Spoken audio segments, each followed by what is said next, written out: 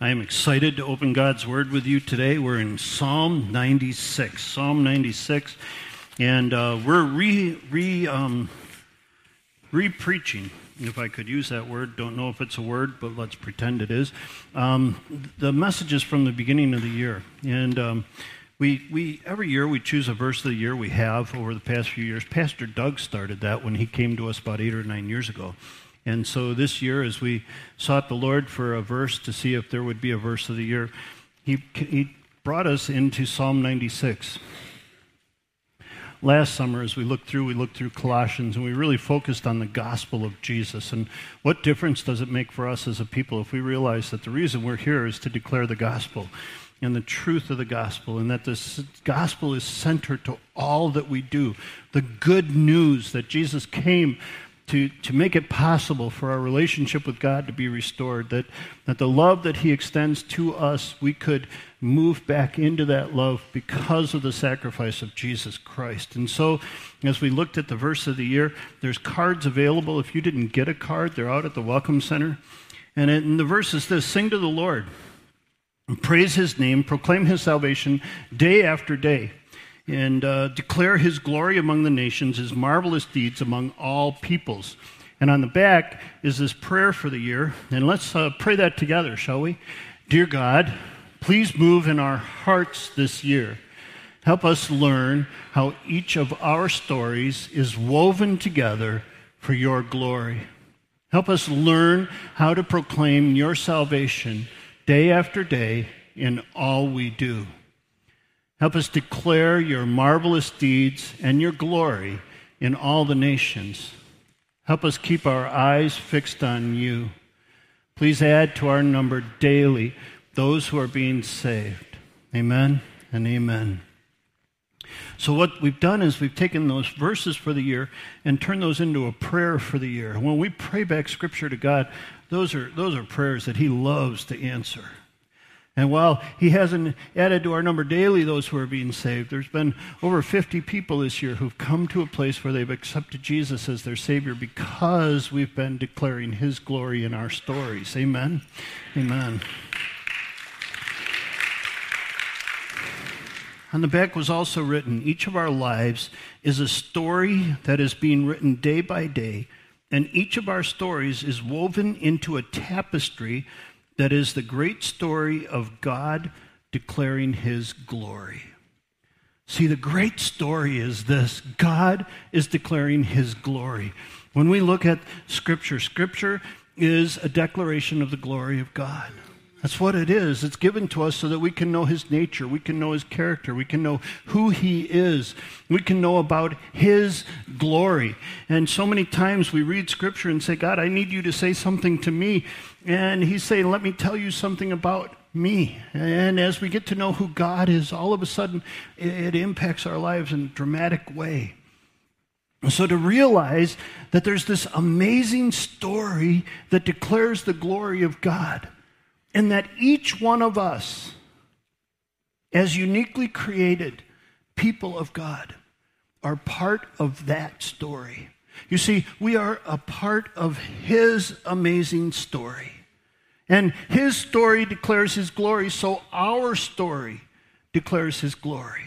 And as we learn that, and as we learn to see how there's nothing that comes into our life that doesn't come through the loving filter of our God, and that everything that comes into our life has been either allowed or decreed by him. And so as we stop and we consider that, and we consider how our stories can now begin to declare his glory, since our stories are just a small part of his great story. And that's so opposite of how we usually think that God is a part of our story. See, God is much more than a part of our story. It's his story. So we're looking today at this amazing Psalm 96. Sing to the Lord a new song. Sing to the Lord, all the earth. Sing to the Lord, praise his name. Proclaim his salvation day after day. Declare his glory among the nations, his marvelous deeds among all peoples. For great is the Lord, and most worthy of praise. He is to be feared above all gods. For For all the gods of the nations are idols, but the Lord made the heavens. Splendor and majesty are before him. Strength and glory are in his sanctuary. Ascribe to the Lord, O families of nations. Ascribe to the Lord glory and strength. Ascribe to the Lord the glory due his name. Bring an offering. Come into his courts. Worship the Lord in the splendor of his holiness. Tremble before him, all the earth. Say among the nations, the Lord reigns. The world is firmly established. It cannot be moved. He will judge the peoples with equity. Let the heavens rejoice. Let the earth be glad. Let the sea resound and all that is in it. Let the fields be jubilant and let everything in them. Then the trees of the forest will sing for joy. They will sing before the Lord, for he comes. He comes to judge the earth. He will judge the world in righteousness and the peoples in his truth. Amen, God. We come before you and we ask that you help us to open our hearts and our minds, that you take the clutter away, Lord. As we look at your word, God, it's your word that changes our lives. It's your Holy Spirit that illuminates the word for us so that we can see what you're speaking into our lives. God, that when David penned this psalm, you looked forward and knew that we'd be meeting as a group of people to read this and to study it today. Amazing, God. Thousands of years later, living and active words, waiting to change our lives. May we go away from here differently, Lord, because we've been in your presence and because we've allowed you to speak. And we pray this in your name. Amen. Amen. Psalm 96. And our big idea for today is that a new song declares the glory of God.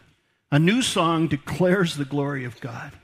And by its very implication, when we read new song, we understand there was an old song, right? If there's a new song, there's a song that was old. And, and the old song, nobody knows, but Charles Spurgeon used to say, when you talk about heaven, put on a shiny face. When you talk about hell, your everyday face will do. And so your new song has that heaven face. Your new song, when you sing that, your face lights up. Something shows in your life when you start singing your new song. When you sing your old song, your face naturally goes to that old song face, and you begin to relive the things that are causing you the pain and that are part of the old song. But when you sing this new song, see, things change and your countenance changes. And it begins to show in your life. So what is this new song? David in Psalm chapter 40, verse 3 says, you put a new song in my mouth.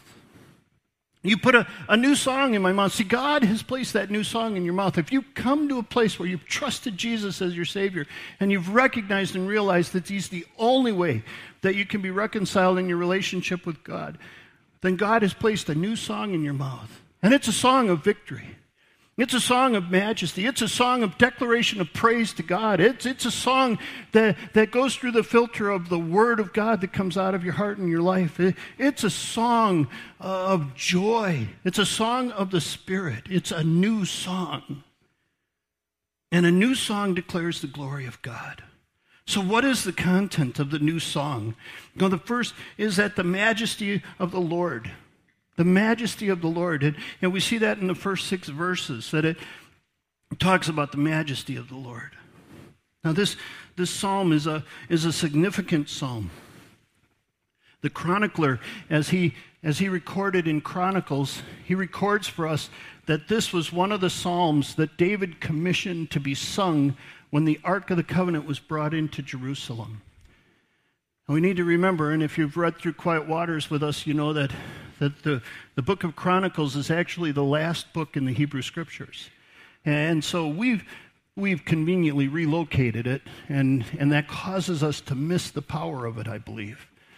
When we read it at the end, we realize that the book of Chronicles was written to the post-exilic nation of Israel. Big word. The people of Israel who had come back from exile. Okay, so you'll remember that the nation of Israel was sent away from Jerusalem into Babylon, and they were there, and then And then under Cyrus, they came back and they began to rebuild the temple and they rebuilt the walls. And then people started to come back. And so Chronicles was written to this group of people to remind them of the wonderful truths of the temple and the worship of God and what it meant to worship God. And so in this reliving and in this position, we find the Psalm of David is given to that post-exilic nation. And you can imagine for them that they could be wondering, is this really, who's God? How did we get... And this psalm in the midst of this brought them great assurance that the Lord reigns and that he's majestic and he's sovereign. And so David takes this song and commissions it. And I would love to, Gabe, wouldn't you love to know the melody that went with this psalm? You know, I know, you know, so many times we think, new song, go to church and learn a new song. I like the old songs, you know, but you know, if you think of what was the melody that David wrote that went with this psalm, that has nothing to do with what we're talking about today. Okay. I have no idea where I am. All right, great. Majesty of the Lord rises up a new song. First, we see praise his name. Praise his name. And that means bless his name. It means to bless the name of God. And stop to think about how many times in your life, how many times during the course of your day do you stop and consider, how can I be a blessing to God? How can I bless God in the midst of what's happening here? How can I bring a blessing to God? So many times I'm tempted to be looking for blessings from God. And I've defined what those blessings are and what they look like. And I've given him a list. And so please, Lord, bless me. But listen, if we're going to have a new song, the new song blesses God. The new song praises him. Proclaim his salvation, it goes on to say. Proclaim his salvation day after day. This word proclaim, when the psalm was written, of course, it was written in Hebrew. And then many years later, it was translated into Greek, the Septuagint that we have. And as it was translated into Greek, this word that's used here, proclaim, is the same word that in the New Testament is evangel. So it means to show forth. It means to evangel, to evangelize people, to tell them the truth of God's salvation. Psalm 98, verse 1, if you turn over one page, Psalm 98:1 says, sing to the Lord a new song, for he's done marvelous things. His right hand and his holy arm have worked salvation for him. I don't know about you, but I have that underlined, for him. Salvation is for him. And our verse that we're looking at says, proclaim his salvation. So many times we think of salvation as ours, don't we? And there's a degree of truth to that. We get that. But it's his salvation. He saves us. It's his salvation. And when we, again, begin to get that new song puts God in the proper perspective, and when we begin to understand that, we begin to see that, can I tell you about the salvation that God brought into my life? Can I tell you about his salvation? See, that's what it means to evangelize people. It means to tell them about the salvation that God has brought into your life and the salvation that's possible for their life. And when we have this new song, we begin to have our story declaring that to each person that we meet. Declare his glory among the nations. State it officially, publicly, strongly, confidently, formally, clearly, explicitly. Declare that God is glorious and he has done marvelous deeds. Is that what you declare boldly? Do you declare that to people? So we see, as David starts this, he starts with a threefold sing, sing, sing. Sing praise, sing proclamation, sing declaration. The salvation that belongs to God. His marvelous deeds. His marvelous deeds are acts of victory that reveal his love. So how can my story contain this new song to the Lord? How does my story begin to declare this new song? And how does it fill my story? The second thing we see, remember, we're looking at the truth that a new song declares the glory of God. The second thing, the majesty of the Lord is supreme. The majesty of the Lord is supreme. It is of the highest degree, the majesty of God. He's great. He's worthy of praise. He's to be feared. He's above all gods. There's a line in the psalm. It says, "For all the gods of the nations are idols." All the gods of the nations are idols. That means the United States as well. All the gods of our nation are idols. So what are the gods of our nation? See, Paul tells us that behind every idol there's a demon.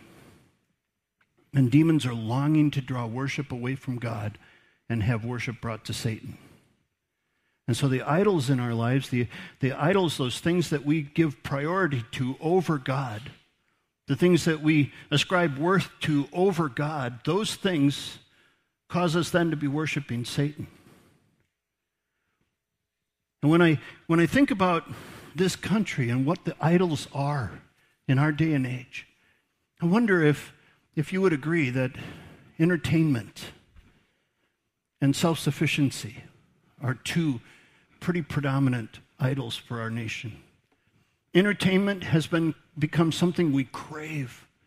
We strive to be entertained. We place athletes in high regard. We take artists, American Idol and The Voice and all these things, and we take reality shows, and it becomes entertainment for us. And so many times, the things that are detestable to God become our entertainment. Our news media has become entertainment.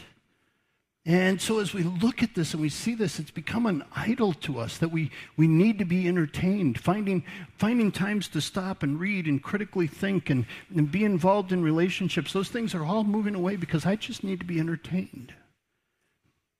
I find myself trapped in this. I'll get done with a long day and I'll think I just want to veg out, right? Which means I just need to be entertained. This self-sufficiency piece, this thing that what's most important is what I feel I need right now. And it's become an idol for us. And we feel like we should be able to get what we need when we want it and how we want it, and it's become an idol in our lives. And those are idols of our country, and they stand exactly opposed to God. And I think we may all be glad that the election's only 9 or 10 days away. But in the midst of it all, we're hearing these things like, let's make America great again. With all due respect, church, let's make God great again. And let's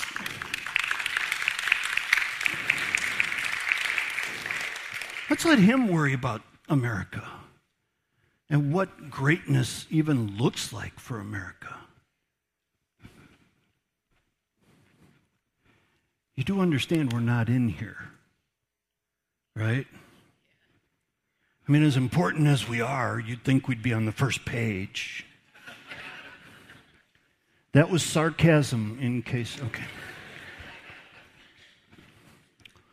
Let's make God great again. Imagine if we got as passionate about that as what we've been seeing in the news. So all the gods of the nations are idols, but David says, the Lord made the heavens. I love that. Just a little line. Oh, by the way, the Lord made the heavens. Do you have any idea what's involved in that? The Lord made the heavens. It's like, we read it like a byline, but it's like 70,000 million stars. That's what they've decided. There are 70,000 million stars. Now, to put that in perspective, because I know if you're like me, it's like, what's that? It's like 7 with 22 zeros. Okay, that helps. All right, so imagine, how many of you, you go to Florida, right? Sanibel. And you go down to the beach and you pick up a scoop of sand and you start counting. 1, 2, 3, 4. And you start counting the grains of sand. If you counted the grains of sand on Earth, there are 10 times more stars than there are grains of sand. What? Think about that. Do you ever look at a beach and think of counting the grains of sand? Something great to send your teen to do, you know. But my mom and dad used to do stuff like that to me all the time. But, okay, so 10 times as many stars. And, by the way, they're saying that, you know, the truth is that's all we know about it. Could be that they're infinite. Could be. 70,000 million stars. And do you know how they got where they are? God said, stars. By the word of your mouth were the heavens formed, or were they made? Psalm 33 tells us. Stars. 70,000 million. Do you know that if you take 10 drops of water, 10 drops of water, there are 70,000 million molecules in those 10 drops of water? I don't know how you count those.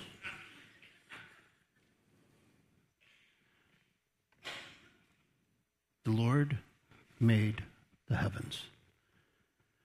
God made the heavens. Listen, what this verse tells us is, and what the illustration here is, and I hope you're catching it, is that God made the heavens that are so immense they can't even begin to number the stars, and then there's every possibility that they go on forever. And so that means that God is that big.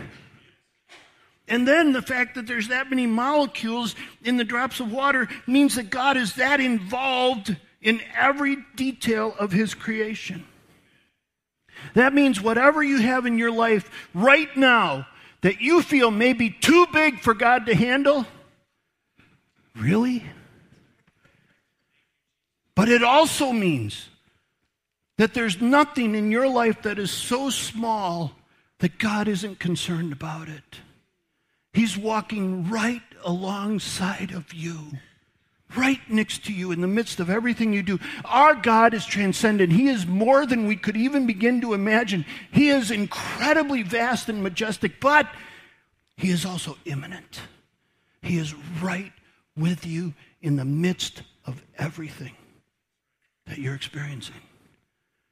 But God made the heavens. The majesty of the Lord is supreme. Splendor and majesty are before him. You think? Strength and glory are in his sanctuary. In his sanctuary, I think of walking into the presence of God, walking into the throne room of God.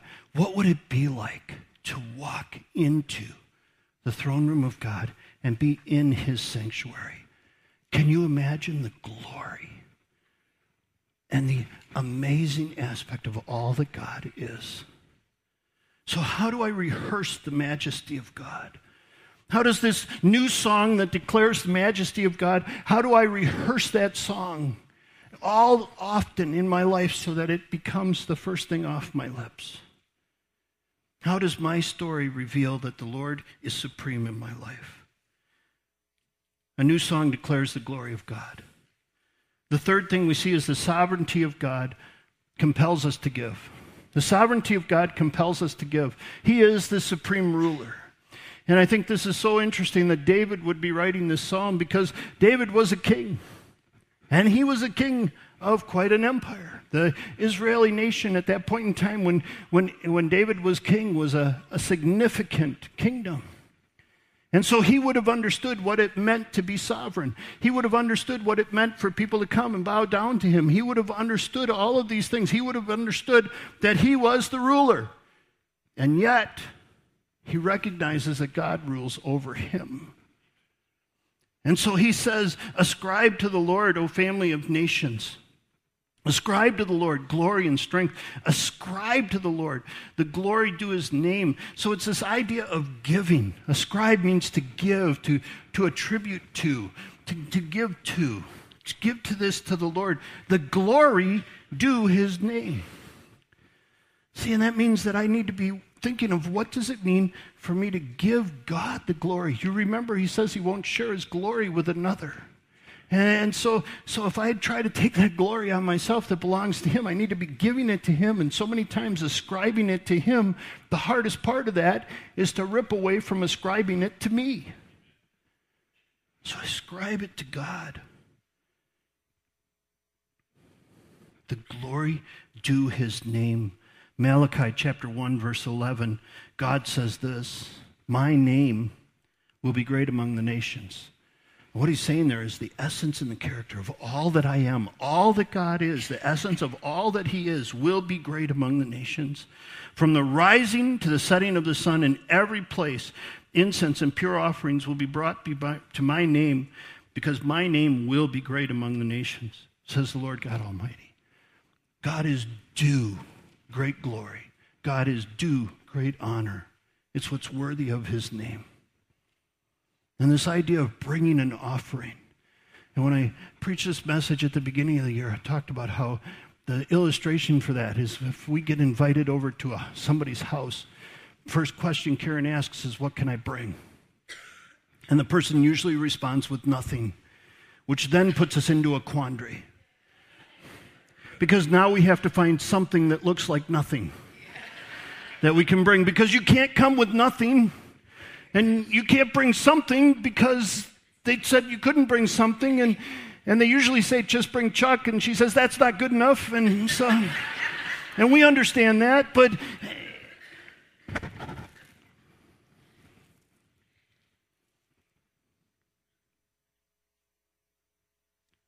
what do you bring to the Lord?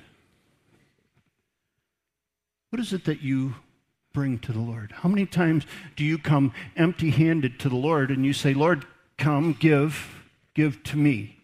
I've come so you can give to me. And understand that God longs for us to do that. But how many times do I bring something to him? How often do my prayers start with, God, I brought you this. I didn't want to come empty-handed, and I didn't want to come bringing nothing. I wanted to bring something, and so I brought you this. I brought you a word of praise. I brought you a word of adoration. I brought you my faith. I brought trust. I brought something for you. And I long to bless you with what I've brought to you. It's an offering. And that offering is a sacrifice. David would have understood this offering as being a sacrifice. So what do I sacrifice and bring to the Lord? As we prepare to come and gather this morning, as you got in your cars, what did you prepare to bring with you into this assembly? Or did you come ready to take something away? And please, I hope you do take something away. But what did you bring? And what do we bring? Because that's what this is all about. What can I bring to the King? Bring an offering. Because listen, understanding the sovereignty of God, it compels you. It leaves you no choice but to give, to bring, and to offer, to worship. Worship, bow down before him. Tremble before his presence. And I think that means a couple of things. If I walked into the throne room of God, I'd be like, ooh. You know, but like if I'm gone from Karen for a while, like days, and I come home and I see her and I'm just like, ooh, it's so good to see you. It's like that kind of trembling too, you know? She does the same thing. We just tremble and go, oh, it's so good to see you. All sorts of trembling going on, yeah. Right. Tremble before him, all the earth. You know, every knee's going to bow. Every knee's going to come and it's going to tremble before him. And part of it's going to be an adoration. Part of it's going to be like, I'm so excited to see you. And part of it's going to be like, oh my goodness. That's the beauty of God. We'll spend forever coming to know him. So how does my story reveal my compulsion to give generously to the Lord? Are you a compulsively generous person in the way that you give? Fourth, The sovereignty of God brings peace. It brings peace. And it's there. It says, say among the nations, the Lord reigns. The world's firmly established and can't be moved. The Lord reigns. 3 words that bring peace into your life if you truly understand what it means. The Lord reigns. The Lord reigns. Could I suggest there's 2 sides to that coin of the truth of that? First, the Lord reigns. So what is it that's happening in your life right now that's causing you to feel as though the world is shaken? Because it says the world is firmly established. What is it that's come into your life that just causes you to feel as though the whole world is shaken? The Lord reigns. You're wrestling with aging parents. The Lord reigns. We prayed over Adam Nielsen last week with a cancer surgery. The Lord reigns. People step into eternity. The Lord reigns. My finances are in a devastating place. The Lord reigns. I can't stand my job. The Lord reigns. I'm in troubled relationship right now. The Lord reigns. See, that peace comes when you understand that nothing has come into your life that hasn't gone through the loving filter of a God who created you and knit you together.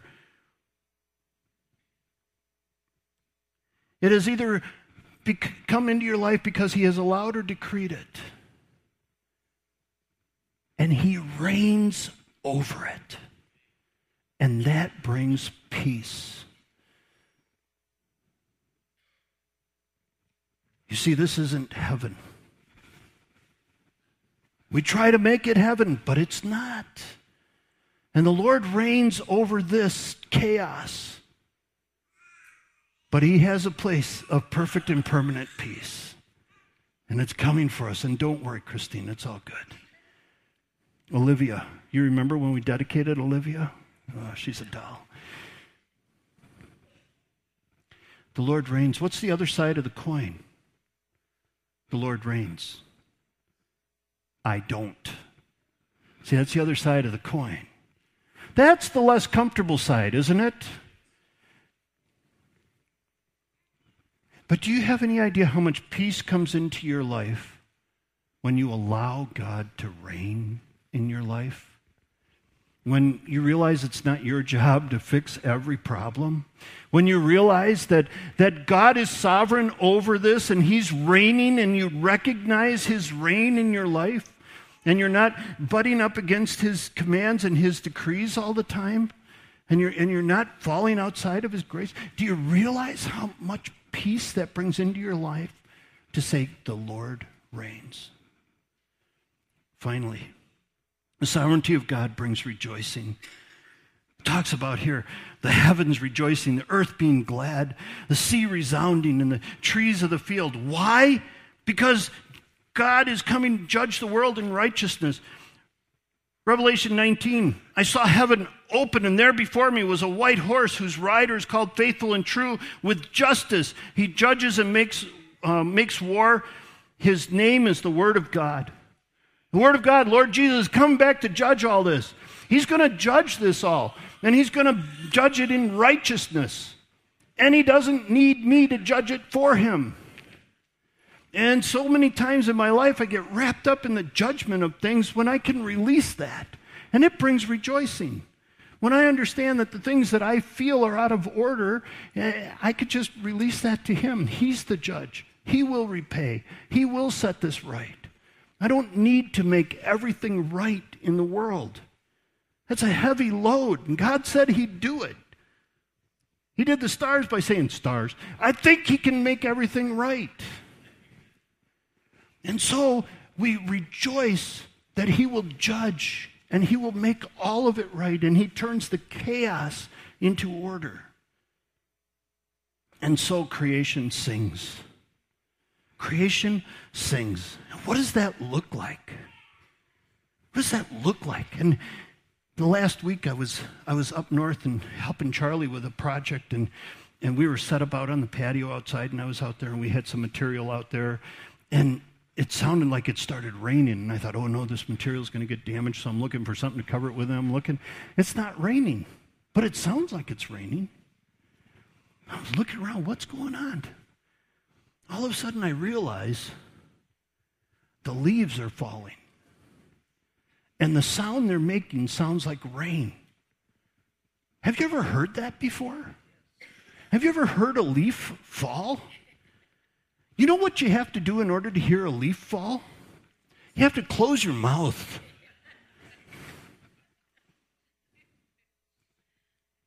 You have to shut down the outside world. And you have to listen. And when you listen closely, creation is singing.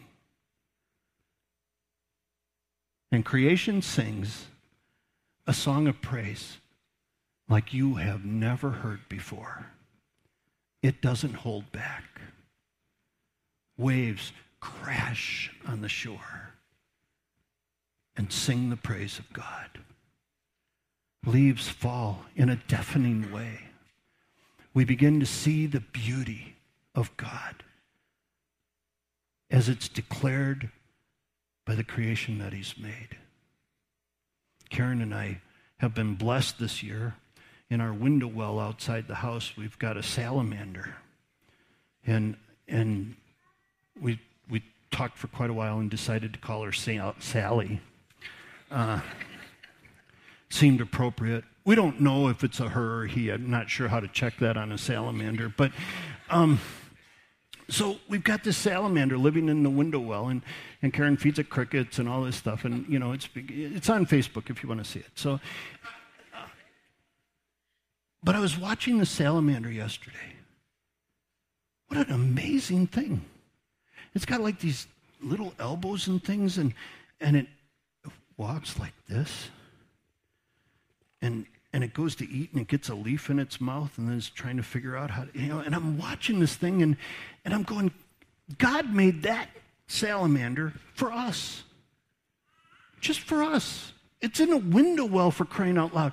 And, it's like, it's amazing to see what God has made. Somebody was telling me that they were out doing work in the yard and they heard the same thing, some leaves rattling, so they didn't know what it was, and they looked over and there was a fox just walking carefully across the top of the leaves. Creation sings. Creation sings the song that declares the glory of God. Romans says that the creation waits in eager expectation. John Phillips in his translation says, in my opinion, Paul speaking, whatever we may have to go through now is less than nothing compared with the magnificent future God has planned for us. Amen? The whole creation is on tiptoe to see the wonderful sight of the sons of God coming into their own. All of creation is on tiptoe. Don't you love that illustration? To be on tiptoe. Creation is on its tiptoes, waiting for God to be revealed. Are we joining in with creation? See, let our stories declare his glory. Whatever's happening in your life, I promise you that God is right there with you. And if you look, if you see, if you appreciate his majesty and his glory, if your new song is on your lips, you will declare the glory of God. And in the midst of whatever you're experiencing, God's name will be given great glory. And stand on your tiptoes if you need to when you tell people. This is my story. This is my song. Praising my Savior all the day long. You want to sing that now, don't you? Come on, let's do it. All right. And should you find yourself on your tiptoes with all creation, hold on to your balance. Lord God, how we praise you, how we adore you, how we magnify your name. For you alone are worthy. Lord, help our stories declare your glory. Help every aspect of our life, Lord, declare your unbelievable glory. As we together now stand and proclaim that you are our God. Amen.